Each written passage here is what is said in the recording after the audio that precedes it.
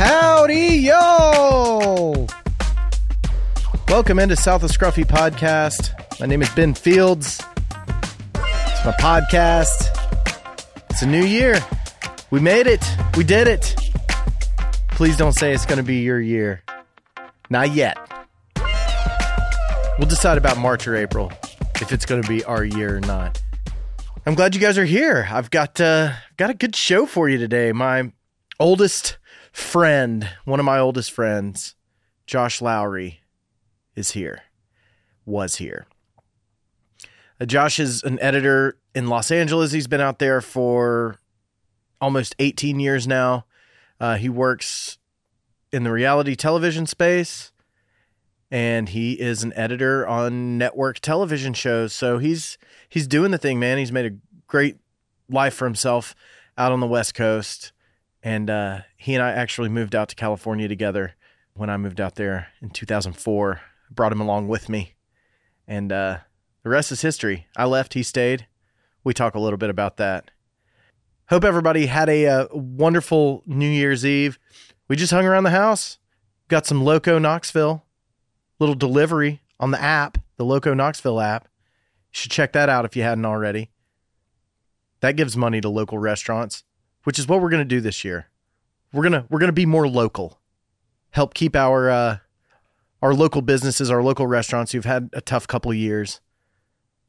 Help them continue to bounce back. All right, let's get into my chat with one of my oldest friends, one of my best friends, the man, Josh Lowry. We're doing the podcast. How you doing? Good. How's Los Angeles? It's fun, man. It's Yeah. fun, yeah. You've been out there a minute now. Yeah. How long? Since 2004. Okay. God, man. It's a while. Yeah. It's almost half your life, dude. Mm-hmm. So explain kind of what you do. I'm a reality TV editor. Yeah. So I cut video to music with music and sound effects for a lot of different reality shows. I'm freelance, so I do a season of a show and then go on to another season of something else. Yeah. And it's storytelling, and like, how long are the shows? 30 minutes? An hour? Usually an hour, yeah. Usually an hour long. Except like season premieres and season finales. And 2 hour, yeah, you get 2 hour episodes a lot. How long does it take to edit an episode of like Dancing with the Stars or something like that? Probably 6 weeks, and then for a rough cut, and then weeks and weeks of notes through the production company and then the network. Okay, so you're looking at probably 3 months, roughly. Yeah, probably roughly 3 months. Yeah. So what was the path like getting to be an editor? Because you worked your way up, and you don't just show up and you're editing shows that go on NBC, ABC network television. You got to kind of work your way through it, right? Work your way up. Yeah. So I did some cable shows early, like, or I started out as a PA, and then on Extreme Home Makeover, where I lived for about 3 years. I climbed working up, on that one show. Yeah. Okay. As a PA, it was one of the few like year-round jobs. Ooh. Where I didn't have to like get other jobs in between seasons. Okay. So it was like having a full-time job. Yeah. Okay. Just working for one show, one franchise. Okay. And you were a PA on that for 3 years? I was a PA on different shows leading up to that. I worked in the tape library on that show. Okay. So that's on the post side. Yeah. Okay. So like they're out shooting the show, and the tapes get shot, and then they have to come back and get cataloged and all that. Mm-hmm. Okay. So you're working in a library. Right. Yeah. So that's your first step from PA. Yeah. Okay. How long are you doing that? I did, I think, a season and a half, probably, of that show, which was probably about a year. Okay. And then I started assistant editing. Okay. How did you decide that you wanted to make the move in post and make a career out of it instead of going out and shooting? or whatever side? Was it just because you landed in the tape library? I mean, I grew up in post. My whole PA experience was as a post PA, so Gotcha. I never really had jobs in the field at all. Okay. I've always been in post. Okay. And then so it was a natural progression just to get as high up in that world as you can be. Yeah. Well, I saw the editors. I saw what they did, and I'd always thought I wanted to be a producer because that's what sounds cool. Growing up, you don't know. But then when I get into it, it's like editing fits my personality so much more. Just because you can sit by yourself and work and you don't want to be bothered. Yeah. Yeah. Yeah. And it's a good creative outlet. Yeah. You still get to tell stories. Yeah. You just get to tell it your way. I mean, they say it's told, 3 times when it's written, when it's shot, and when it's cut. And so you get a big part of being able to tell that final story. Yeah, absolutely. And even more so probably in reality television than in other fields of editing. Scripted Right. work. Right. So it's completely unscripted. And so the burden is more on the editor and the producer. And the you really post-producer. piece it together and like make it work. Yeah, you take what really happened and make a dramatic story out of it. Okay. So out of the tape library, where'd you go? I started assistant editing. Okay. And so I was an assistant editor on Makeover and Extreme Makeover Home Edition. And then a buddy called me who was an editor who I'd become friends with. And he got his first co-EP gig. He was running post for a show. So he called me and he was offering me an editing position. So I quit Makeover. And moved on to another gig. Yeah. In a higher position. Right. Okay. As an editor. Yeah. Assistant editing in reality is not, you don't edit at all. You're like, you run the technical side of things and deliveries and. Yeah. It's the liaison between the tape library and the editor, I guess. Right. Yes. You're kind of getting it in a workable format to where the editor can really just sit and tell stories and doesn't have to worry about organizing stuff and all that. Mm-hmm. Okay. So how long were you an assistant editor before you moved up? 2 years. 2 years? Yeah. Okay. That's not bad, man. So you're editing, 3 or 4 years into this gig, stuff and you said cable was where you started? Yeah. And those usually have lower budgets, I guess? Yeah. Mm-hmm. Okay. Generally. What does that mean for... There's some big cable shows, but that have big budgets, I guess. But yeah. But most of the big money is on the networks. Right. The big ones. Right. Okay. So what was the first cable gig that you got a job on? Can you say it? Yeah, I can. It was called Hitched or Ditched. Okay. It was not a show that I would ever watch or even admit I worked on. You just did. I'm so sorry. But yeah, and then there were probably several other shows of like that nature. Yeah. Yeah. Matchmaking shows or what? Yeah. Bachelor style Yeah, shows? I worked on an auction show. Where you auction off people? North South. Oh yeah. Yeah. Oh, what was that? Auctioneers, it was called. Oh, okay. North South has been around here for a long time, man. Yeah. Did you know those guys from here? Or did you just meet them in LA? I met them out there. Yeah. Okay.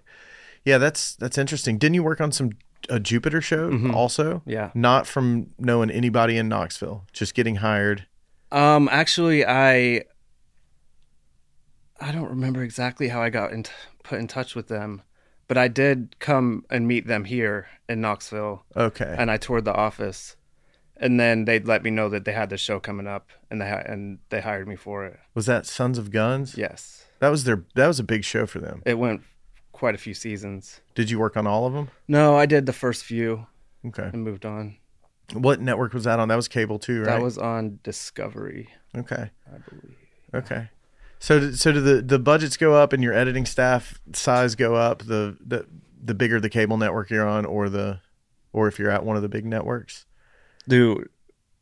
Sorry, what was the question? Do the budgets go up and your editing staffs get bigger? Yes, absolutely. Yeah. Does the burden shrink the more money there is for you? Are you having to do a heavier lift on a low budget unscripted show with storytelling, or is it the same all the way around? It's never the same, but it's completely unpredictable how it's going to be, like, from job to job.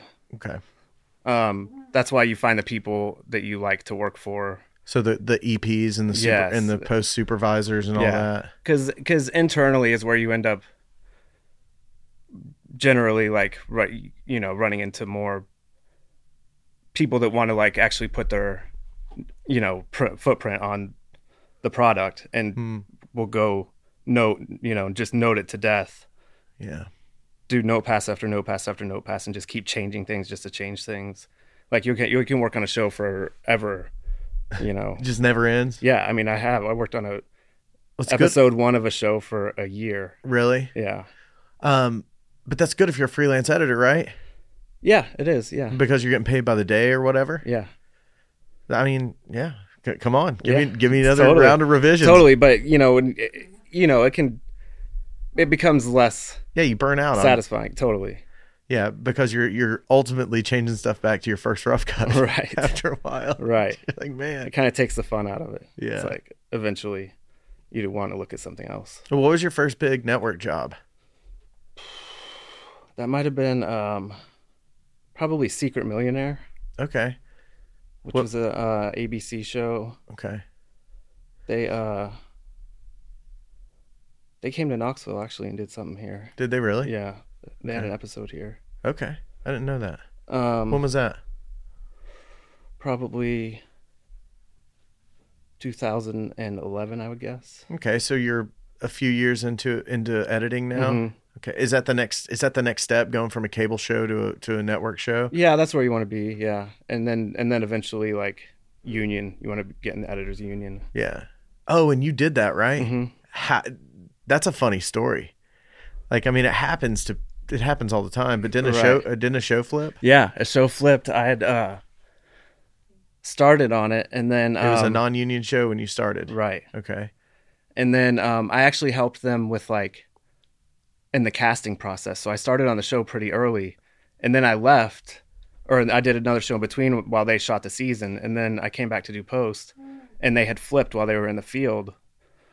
So I would have had to, like, pay to become a union member, and but since I had worked on the show before, I got grandfathered in, And so you and went I was just like, yep, and you're in the union now. You don't have to do anything. It's like, and that's a big milestone. yeah, Yeah.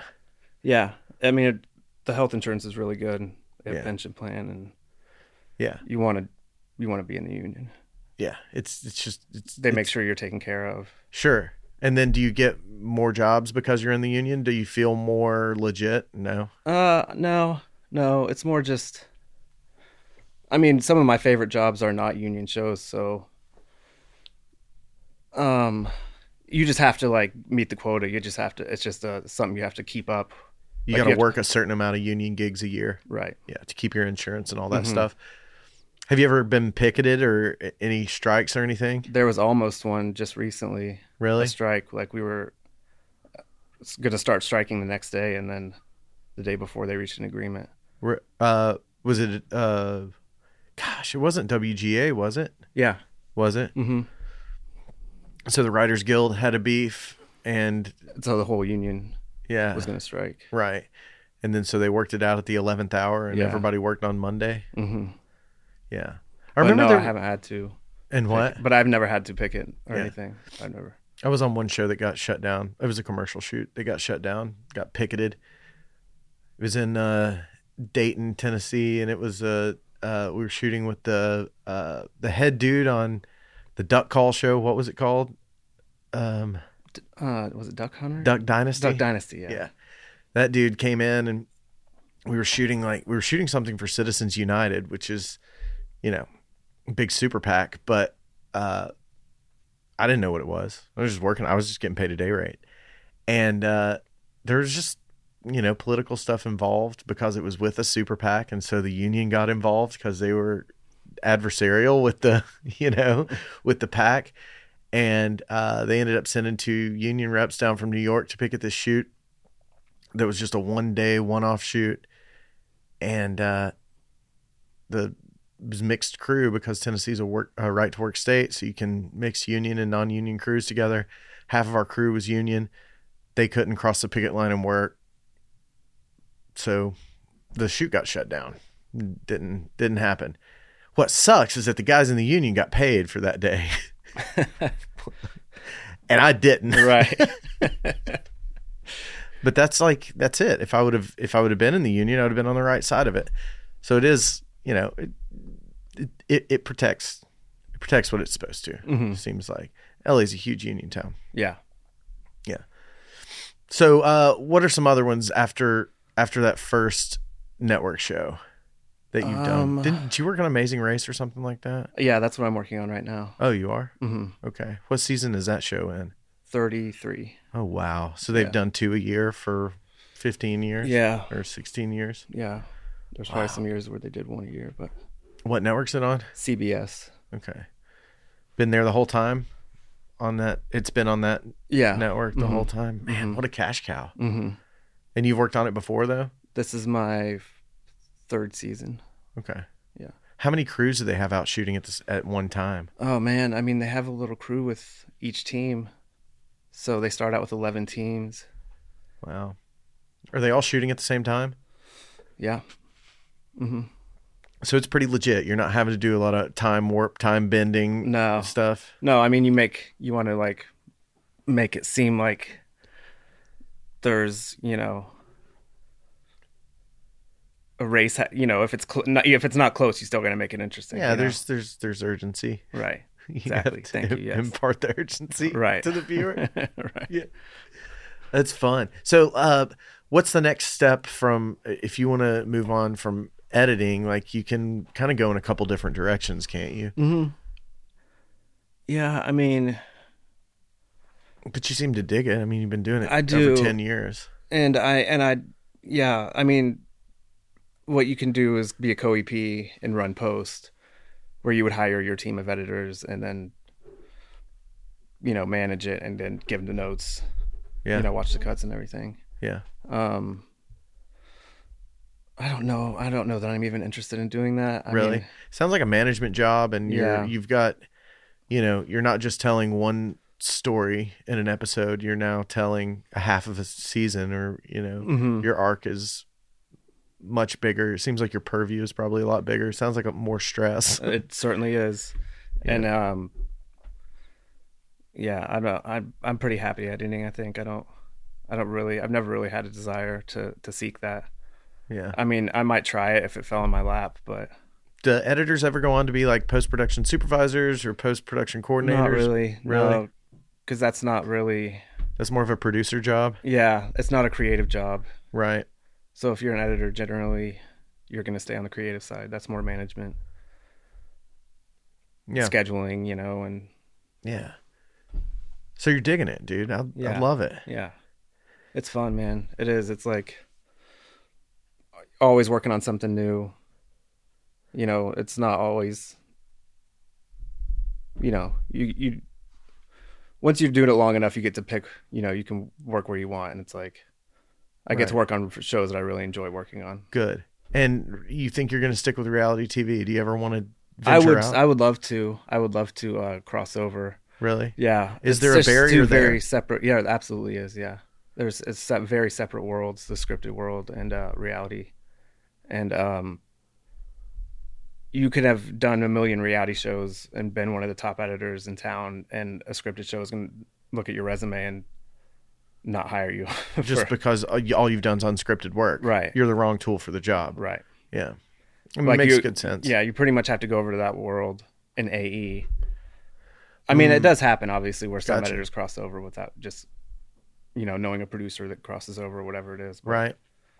I like scripted work better, I think. I would too. I know I would. Yeah. Because you get to work more with nuance. You're not spending all your effort. It's like you're more of a trim carpenter than you are a framer. You know what I mean? Yeah. Because all the pieces fit together, and then you get to kind of get nuanced with it and spend your energy in that direction. It's a lot of fun. I've cut both of them, not to any level like you have. But that's just my knee jerk. Is that scripted stuff for me is a little bit easier and a little more fun. Yeah, a little bit easier. Yeah. Yeah, I think so. I think it's easier to move like pieces into place that Right. somebody thought about Totally. when they built them. Yeah. Not just Absolutely. Yeah. like, here's a bunch of stuff. Right. Make something. Yeah. It's a very different job as an editor to work on a scripted show. I'm sure. So I think the story of how we met is pretty funny. Because we've known each other for almost 20 years now. We've been super tight the whole time. But we met because we got a job at the Ruby Tuesday on North Shore at the same time. Yeah. And we were training together. Never met you before in my life. And we were sitting in that little office at the Ruby Tuesday on North Shore, which is now a Corner 16. And we were watching training videos together. And I don't know why we hit it off. Maybe when you're captive, you just become close. You remember what we did though? Is we turned on a Tennessee basketball game in the room and watched that instead of the training video. Yeah, I think we did. I mean, I remember watching the game. I forgot that we neglected to do what we were there to do. We were perfect for Ruby Tuesdays, man. But we worked there for the better part of a summer. Or was it a summer? I think it was a summer. Was it a semester of school or something like that? Because I'd quit going to UT. But anyway, oh yeah, all my buddies were still at UT, so you and I were working at Ruby Tuesday and then going to hang out with my buddies downtown that were in college. We were going to college parties. That's right. After working our jobs. But then we got super tight over that 6 months or so, and then I decided I was going to move to LA. And I hit the road and went out there for I don't know, I was out there for a month or so. But you came out to visit, I think, 2 or 3 weeks in, and we'd been hanging out nonstop for 6 months. And I don't know if it was your second or third day there. You're like, I'm going to go home and sell my lawn business and move here. I was like, dude, it's fine with me. We'll find a place together out here. So I think I was only there about a month without you. You did exactly what you said you were going to do. You went home. I went right home and sold my lawn business. and moved to Los Angeles. Yeah. That time's kind of fuzzy right when you got there, but you weren't working in TV right away. Mm-mm. You're doing all kinds of crazy. Dude, you did some crazy stuff. You fixed cell phones. Yeah, I did. Yeah. I got crazy jobs. I was just trying to get a paycheck. Yeah. Yeah. I worked I fixed cell phones. Yeah. I did door-to-door coupon sales. Oh, man. It was brutal. We were living in Eagle Rock. Yeah. Is that right? Yeah. So that's up in northeast Los Angeles near Pasadena and all that. You were working in Pasadena? Yep. Yeah. And I was coming to the point where I was going to have to go home because I was running out of money. Yeah. Or I have to find a job that was actually going to pay me a living wage here, And yeah, basically the last minute got my first PA job. Yeah. That was, I remember it was New Year's Eve in, I forget what year it was. I think it was 2004. And our lease was up on New Year's Eve. And I remember we packed everything that both of us owned in Los Angeles and put it in a Mazda 929. Was it 929? 626. It was a 626. It was smaller. Yeah. Yeah. We put it all in a Mazda 626 and we went and moved in with a girl I was dating. Mm-hmm. Yeah. I slept on the couch. Yeah. We didn't have anywhere else to go. Yeah. Yeah. And I think it wasn't too long. That living situation didn't really work out. LA is a tough place to live in tight quarters with 3 people. Mm-hmm. Lots of stressors on the outside. Yeah. Yeah. It gets tough between the walls. You moved out pretty quick and then we got another place together right at the foot of the Hollywood sign. Yeah. So Gower. On Gower, Fountain and Gower, next to Sunset Gower Studios, a block south. There was a point in my production career when I walked to work in Los Angeles, and it's when we lived in that house. Me too. Yeah. You did? Yeah. And you worked at Fountain Gower Studios? I worked at HPC, Hollywood Production Center, on Gower and Santa Monica. Okay. So it was like a block or two away. Yeah. Was that on Extreme Makeover? Yeah.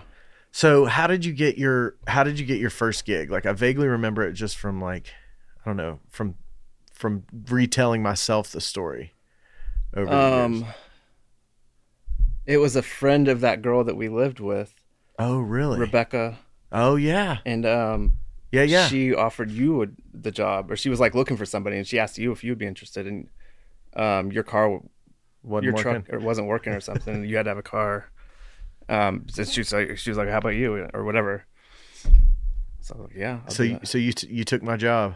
Yeah, I took your job. She got me my first PA gig too. Yeah, right. Yeah. This is not all bad. No, And then it was that on the Extreme Makeover? no, that was on. Oh man, Some cable show. yeah, I can't remember. And then how did you get from there into more gigs? Well, the Post Soup took me on. He just went from show to show. He worked constantly and just took me on every show he did. Because he pretty much are a runner for him. Yeah. You know? Found a guy that he knew he could trust. Yeah. It's great, man. It's just I think about it because I'm so like every time I look at what you're doing now and we talk about it, I'm so excited for you because it's such cool work that you're getting to do. And I remember how hard you worked to get there too. And it was just it was done through hard work and being a solid person.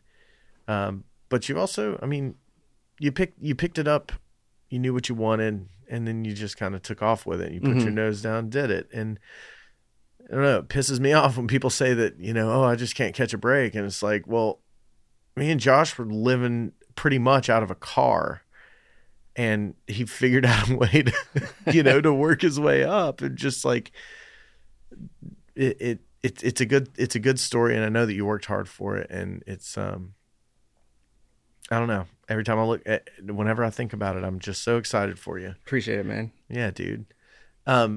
So you live in Venice, right? Mm-hmm. You dig it? I do. Yeah. Venice, Santa Monica border. Yeah. Yeah. You dig the West Side? I do. Yeah. I didn't love Los Angeles until I moved to the West Side. It's like Really? a different world. I mean, where all did you live? We lived in Hollywood together. Where'd you live after I moved? Silver Lake. Mm. And then I did like the Fairfax area for a while. Oh, yeah. Remember that. Mm-hmm. And then it was West Side. After that? Yeah. Venice. Mm-hmm. Yeah, it's cool that you're on the border of Venice and Santa Monica because you have a good balance of weird Yeah. and like kind of high end too. Like Santa Monica's fancy. Yeah, you go one way, it's like pristine, trimmed grass, like well manicured everything, parks, and you turn the other way and go into Venice, and it's Graffiti on palm trees. yeah, on everything. It's crazy. Venice Boardwalk.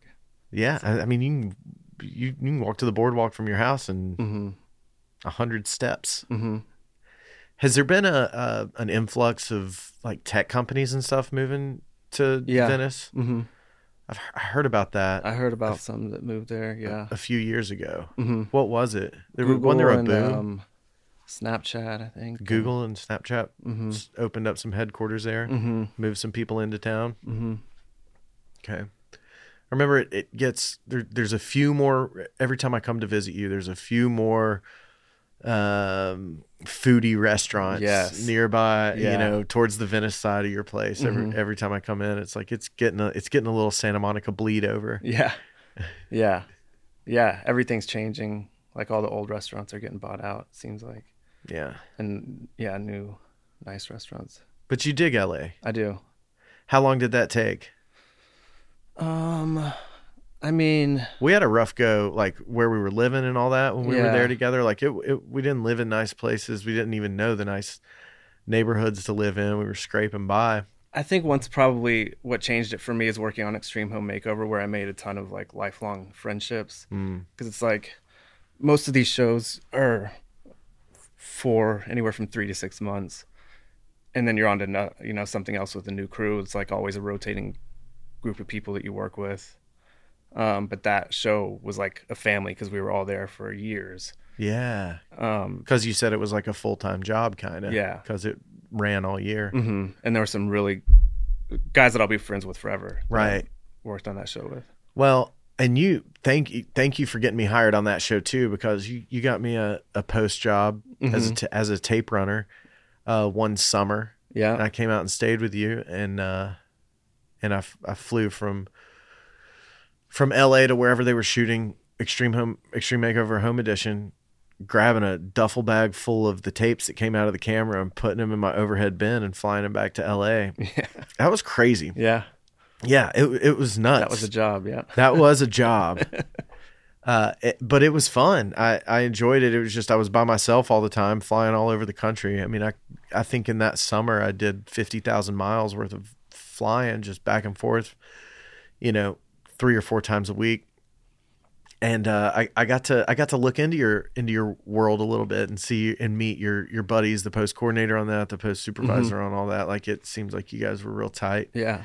And so you think it took like finding a family out there to where you started to really enjoy it, because you're a family dude. Like you're super close with your folks. Yeah. I feel like you're my brother. Absolutely. Like I'm sure that's a part that was missing. It was, yeah. Was not having a crew. Yeah, and it's still hard to be so far away from family. Yeah. We still talk about moving back all the time, But yeah, it took finding a family out there to start liking it, I guess. Really? Yeah, to feel at home. Yeah. And is that right about when you moved to Venice? I mean, I worked on Makeover for a while before I moved to Venice. But certainly moving to Venice, like, if I hadn't loved Venice, I don't know how much longer I would have lasted in Los Angeles. Really? I mean, I was kind of at a crossroads, probably. You lived in a bunch of different neighborhoods, Right. So finally landed on the weird one. Right. Realized you were at home. Yeah. Yeah, I remember when you bought that place, dude. Sweet. Yeah. Came to visit you for the first time. It's like, man, my man Josh has got it going on. And you've stayed in the same spot. Mm-hmm. Super cool. Got upgraded. Went a floor up. Yeah. Went a floor up. You got a bigger spot. Yeah. Make room for the little one. Yeah. Being a dad, working out in LA. Yeah. I always thought that like having a dog in LA was hard. Yeah. Like I can't. I'm always amazed at people that have children in Los Angeles, just because. I mean, in my vantage point is being 20 years old and how hard it was to live there at that age. I'm sure it's just as hard for people who have their shit together. But I mean, it's a tough spot. If you don't live close to work, you're driving a lot. right. So, doggy daycare is $50 a whack. I did that for so long. Did you? Put my dog in daycare, drop her off at daycare Every day? every day. And go to work. Yeah. Because our hours are so long, it's like you can't just leave a dog for that long. Do you work 10 hours a day every day? Mm-hmm. So you get there, work 10 hours, go home. For most jobs, yeah. Yeah. Yeah. That's a long work day. Yeah. Is it hard to stay focused? Yeah, I mean, it's you have to condition yourself to be able to do it. It's like not something you're going to step in and be able to focus for that long. Like you have to like if I step away for a few weeks and go back, it takes me half a week to get back into the flow of it. I mean, it's Really? like, Does it ever feel like you've got all this footage and it's just like an insurmountable task that you Yeah. have before you? yeah, or just like, yeah. Going through raw footage, man, can be tiresome. Really? Yeah. Is that when it helps to have a producer that's gone through and Yes. marks Which time is- code for you and paper cut? Which these days is mostly the case. That's Usually good. you'll have something to start with. Well, that's a step closer to scripted work, like already having the building blocks kind of figured out for you. Right. Right. Seems like it. Well, I love that you've fallen in love with Los Angeles, because I like it a lot more now visiting, coming to see you Yeah. than I did when we were scraping by. Right. Right. I live a different lifestyle now. What made you want to pick up and move? Like, why from Knoxville to somewhere else that you didn't really? Well, I mean, I was like lost in life. Like I didn't know what I wanted to do for a living.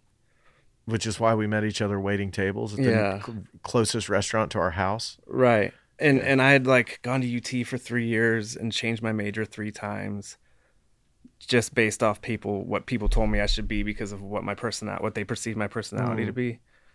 But none of them, were the right fit. So I was just ready to try something new and I just didn't like any of the directions I could see my life going at that point. Right. And so when you moved out, it was just like it was my chance to like try something, Had you in your head given yourself like how long you were going to give it before you moved back? No, I kind of said the whole time that I was just going to like take it a day at a time and see how it went, just try it out. But you got pretty close to turning around. Yeah, absolutely. I mean, those were tough jobs. I was working for no money, and it's hard to like, you're not going to get a good job unless it's through somebody out there, it's like, it's a tough place. It's a tough place to break into, Yeah. And I think that it seems like you did it the right way and just, you saw a little bit of daylight and then just didn't let a good thing go or even let a bad thing go, because who knows what could come out of it. Who knows who you might meet. Did you ever work for the Greif company, that place that I worked? I did. Yeah. Okay. Yeah. I mean, I did like, man, I don't think I ever worked on a series for them as an editor though. Really? I think I did a little bit of PA work back then when you did. Okay. Because that was kind of my bread and butter. I had a staff job at a production company. Right. And I didn't know what I was doing. I had no idea. I just thought it would help my acting career. Right. And, working 10 to 12 hours a day for no money and being worn out and, not making a lot of headway. That's bad for your acting career. Mm-hmm. Yeah. I didn't do much of it out there. I mean, I did a couple things here and there, but I didn't really have time to because I was working so much. I wish I could have done a little bit more. I did some on the weekends and things like that, but that was a world that I never could get plugged into. And it seems like there's a lot of different industries in Los Angeles that if just get plugged in once and you might something might stick, but sometimes that's the hardest part, is to find the gap and slide in there. Mm-hmm. Do you know more now? Like if you saw somebody coming up that you thought was good, what would you tell them to do?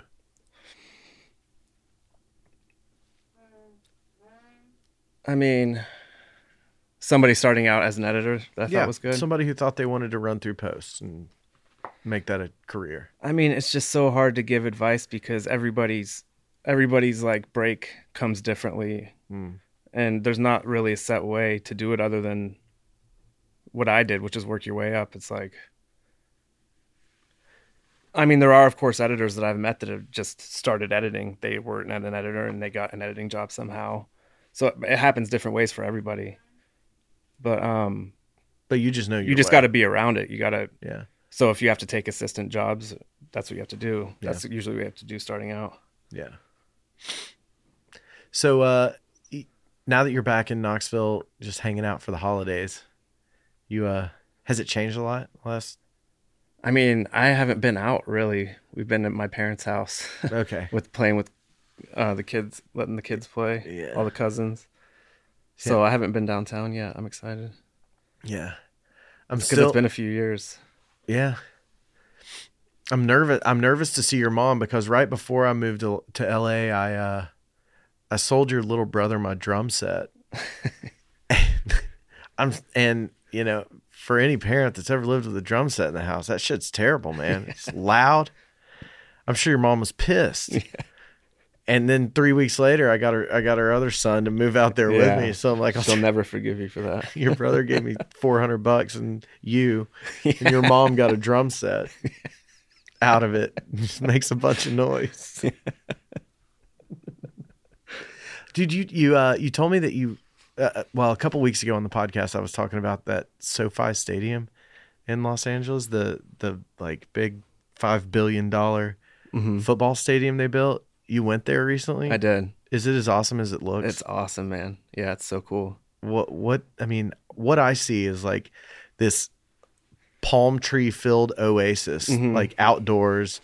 Concourse level is all outdoors, but there happens to be like this frosted roof over the top of it that lets daylight in. Yeah. And you're also in an open air stadium. Yeah. Is it that sweet? It's that sweet, dude. And the screen is incredible. Like it feels like you're outside there, which, the weather's great. It's like, I think it would even rain the night I went, but it's covered. So it's like, it feels great. It's awesome. It's a beautiful stadium. Yeah. I was talking to Mike McGill about it a couple of weeks ago, and it's just like the things they're doing now, paradise is coming, man. All of it. And then they just renamed the Staples Center. What is it? Crypto.com arena or whatever. Yeah. That doesn't feel right, does it? Not. It's been the Staples Center ever since we were going to games in 2004 or 5. Mm-hmm. It's been 20 years. Yeah. Yeah. I was shocked. Yeah. Have you been to any Lakers games recently? Not recently. Seen LeBron play? No. You ever get out and about? What do you do in LA if you're trying to get out and about? I mean, we go, all the restaurants, like, have outdoor seating now. Like they all turned their curbsides into patios, so we go out to eat, sit outside a lot. But really we haven't done much with COVID. It's like got shut down pretty hard early on. We were watching the football game earlier, and it said that 96 players tested positive in the NFL today, which is twice as many as they have had test positive to date so far for COVID. Wow. So it's twice as much. LA reacted quickly though when everything came down. Mm-hmm. I was worried about you guys for a minute because it was super shut down. Yeah. Were you guys scared to leave the house? Yeah, we were. We didn't do anything. We had John. He was super young, so we were very careful. We just didn't see anybody. We didn't, we both worked from home, had our nanny, and that was it. Like we didn't see Megan, or, my wife's family the whole time. Even that people that close to you didn't go see them. Mm-mm. And they don't live that far away, right? Right. What about groceries? Grocery delivery or something? Yeah. Okay. Started doing grocery delivery. Dude, that is an isolated lifestyle. Yeah. What did the Venice Boardwalk look like? Ghost town? Dude, it was like they kind of like stopped enforcing. They basically let all the homeless people move onto the beach, and there was like permanent encampments. Really? Covering the area between the boardwalk and the bike path. Really? Yeah. So it was like dangerous. Like we never walked down there. Really? Because it was homeless camps. Right. On the Venice Beach Boardwalk. Yeah. Okay, so you've got like in between the boardwalk, which if people haven't been there before, it faces the ocean, but it's like a 50-foot wide boardwalk, concrete boardwalk. You walk down, and then there's sand in between that, and then there's the Strand, that famous like bike path that winds through the beaches from Santa Monica all the way down to the airport, pretty much, right? Yeah. So that whole area was filled with homeless encampments. Yeah, the whole Venice portion, the Venice boardwalk portion. Yeah. And they weren't doing anything about it. Right. They weren't making them leave because it was COVID, and wow, they just stopped enforcing it, and everything was shut down anyway. So, but it was just right in front of our house, and we had a new baby, and it's not, so it doesn't feel safe. Right. It didn't feel safe to go outside. Right. Is that where, you like walk your dog down there and stuff, right? At night. Right. Yeah. Yeah. That's kind of shady. Mm-hmm. Have they cleaned that up? They have completely cleaned it up. Yeah. Where did everybody go? I heard they had found a lot of apartment housing to put people in, to offer people. I think they probably gave them options of places to go, but just made them leave that area. Yeah. Anywhere but here. Right. Yeah, I heard that the regulations became pretty lax, and they were just letting people camp anywhere. Yeah, that's. I mean, it's like people got to have a place to go, but there's the NIMBY, the not in my backyard, Right. philosophy that's Right. so hard, Yeah. To deal with. But it really hits home if you feel unsafe going outside because there's 1,000 homeless folks and no police around. Right. Totally. Yeah. It's a different story. Yeah. Well, is everything back to normal? Pretty much. Still outside dining and all that. Yeah. But yeah, our lives are pretty.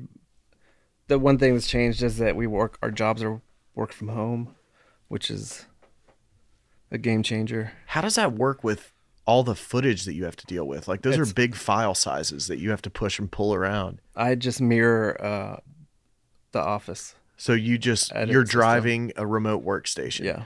So there's there's a server room plugged into a computer in an office somewhere. Yeah. And then you're remoting in. Yeah. And just driving the edit software from your office. Yeah.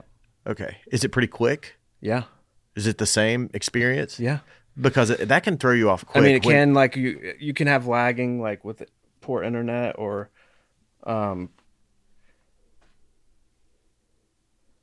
for, other reasons. But, it can certainly slow down. But now it's just getting better and better the more they get it figured out, It's like, it was pretty rocky at the beginning. But now all the software has gotten so much better now that everybody's doing it. Yeah. And do you think it's going to stick? I do. Really? So Yeah. you think we're looking at remote edits? I mean, all of my colleagues are saying that they'll work from home for as long as they possibly can.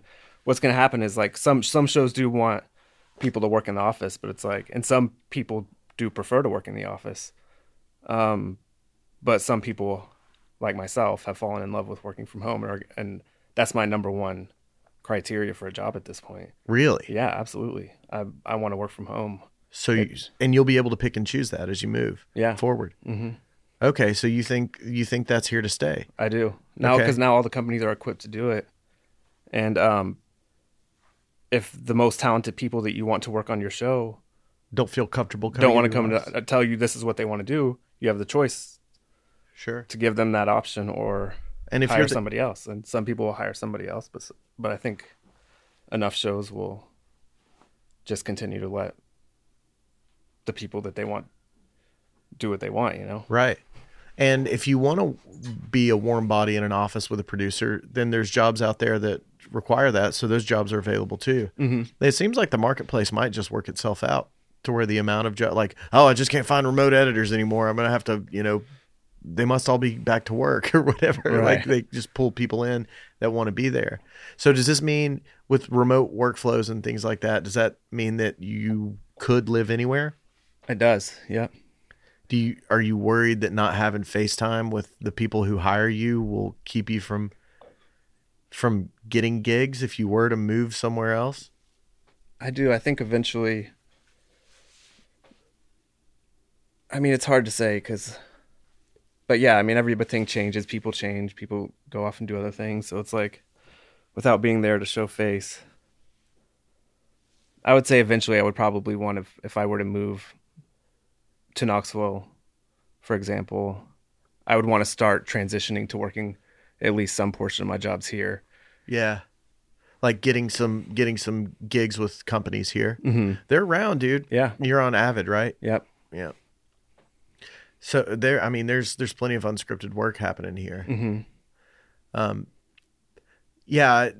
I wonder if you could maintain like a constant connection with the West Coast if you continue to get hired on those jobs that you built. You've built these inroads for 15 years now. Right. And so that's like, in a lot of ways, that's the biggest asset you have for your career. Yeah.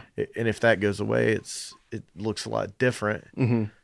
So yeah, diversifying, putting your eggs in a couple different baskets sounds like a good deal. And then maybe ultimately wean yourself off if you wanted to. But it seems like a good time to do it too.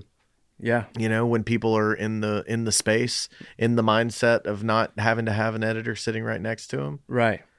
It makes good sense. Yeah. And plenty of people have done it. Really? Yeah. Okay. So There's starting to be a lot of editors that have left. yeah. Did you meet your wife on a job? I did.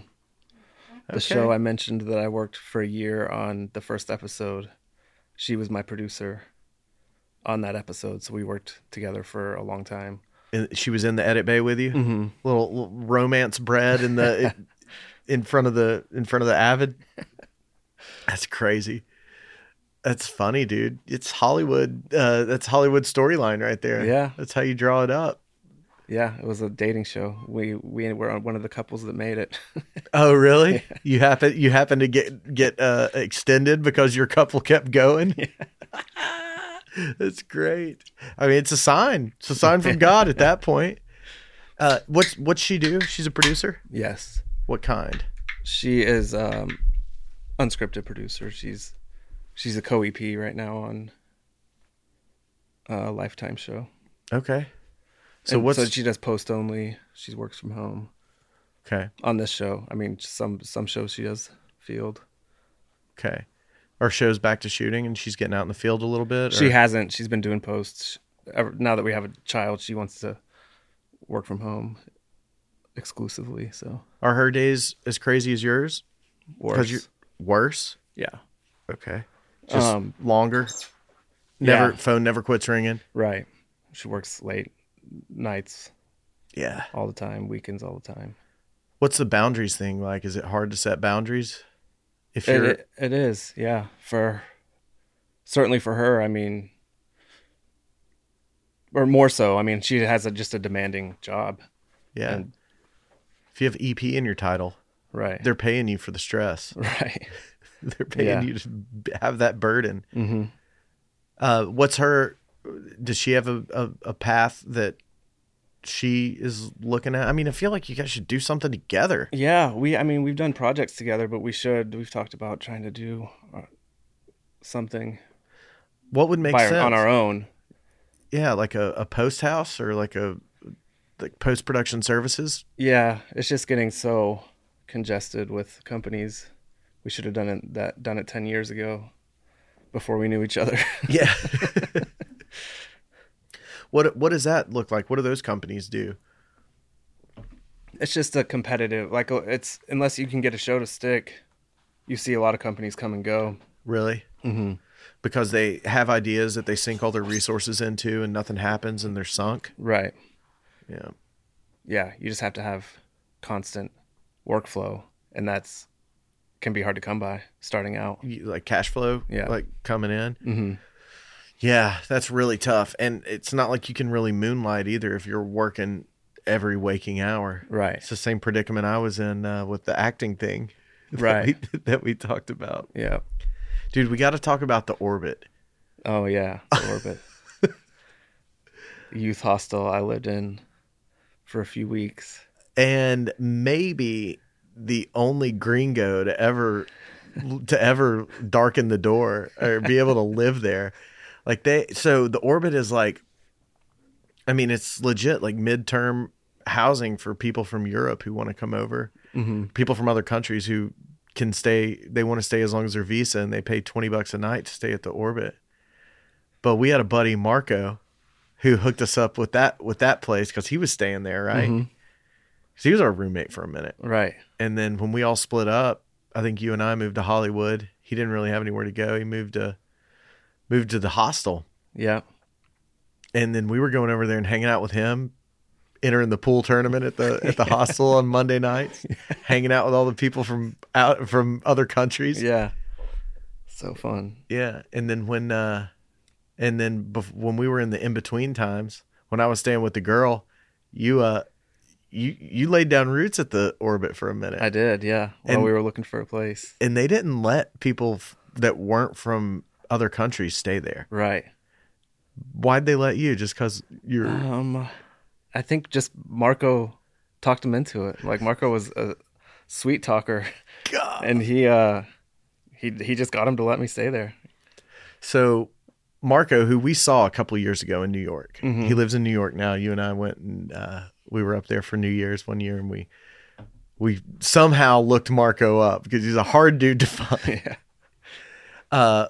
But speaking of him being a sweet talker, dude, I don't know. I'm glad he's not a serial killer, because the first day that I met Marco, it was in our acting class in North Hollywood. And he was like, yeah, I took a cab up here from Orange County and it was $250. And I was like, dude, that is ridiculous. I was like, you just need to stay with me.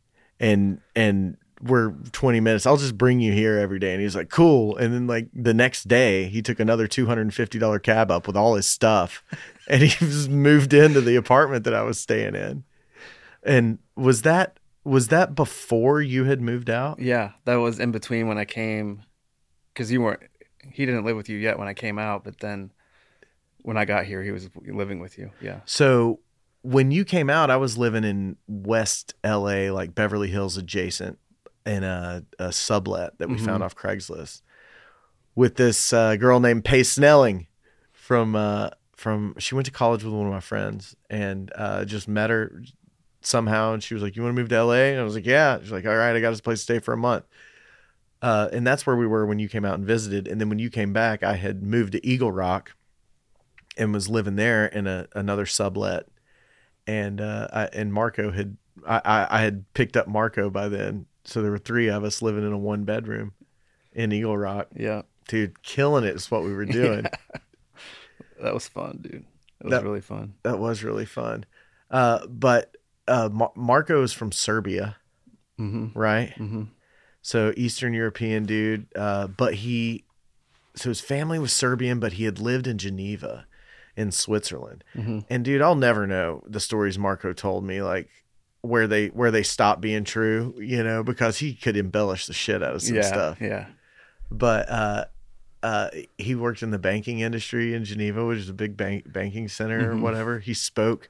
I heard him speak Italian, Serbian with his parents, French. I heard him speak at least 4 or 5 languages on the phone. Like the dude was out there and smart. I'm talking about him like he's dead, but he ended up being our roll dog, man. Yeah. He was our buddy for a minute, and then he got you plugged in at the hostel. He got you worked right in there. Yeah, well, right. So you got kicked out of the girl's house that we were living in together first, and then I got kicked out shortly after. It's the only time I ever slept in my car in my life was that night in the Ralph's parking lot, Marina Del Rey. And then the next day, you and I moved into that apartment in Hollywood with the red carpets, which will forever go down in history as one of the grossest places anybody's ever lived. Oh, man. But what a way, like if you're living with somebody else's, off the kindness of somebody else, that's a step up. Yeah. Made a little step up and kept moving. Yeah. Did you stay in that apartment after I moved home? Not for long, if I did at all. Yeah. I moved in with Marco again after that. You did? Yeah. And then, and then an Australian guy. Evan, yeah. Yeah. I remember they were already living together, and I moved in with them maybe. Okay. Dude, I love it, man. Yeah. It's a wild ride. Yeah. For sure. Yeah. And I'm glad that it's been on the upswing for you for quite some time now. Thanks, man. I'm really, really pumped for you. And, I like coming out to visit and having a super nice place to stay. Yeah. So keep it up. Yeah. Come back soon, dude. Yeah. Well, thank you for doing this, man. I know we talked about it right when I started the podcast, and I'm glad that we 2 years later made it swing around. Me too, man. Thank you for having me. It happened, dude. I love you, and I'll see you real soon. Sounds great.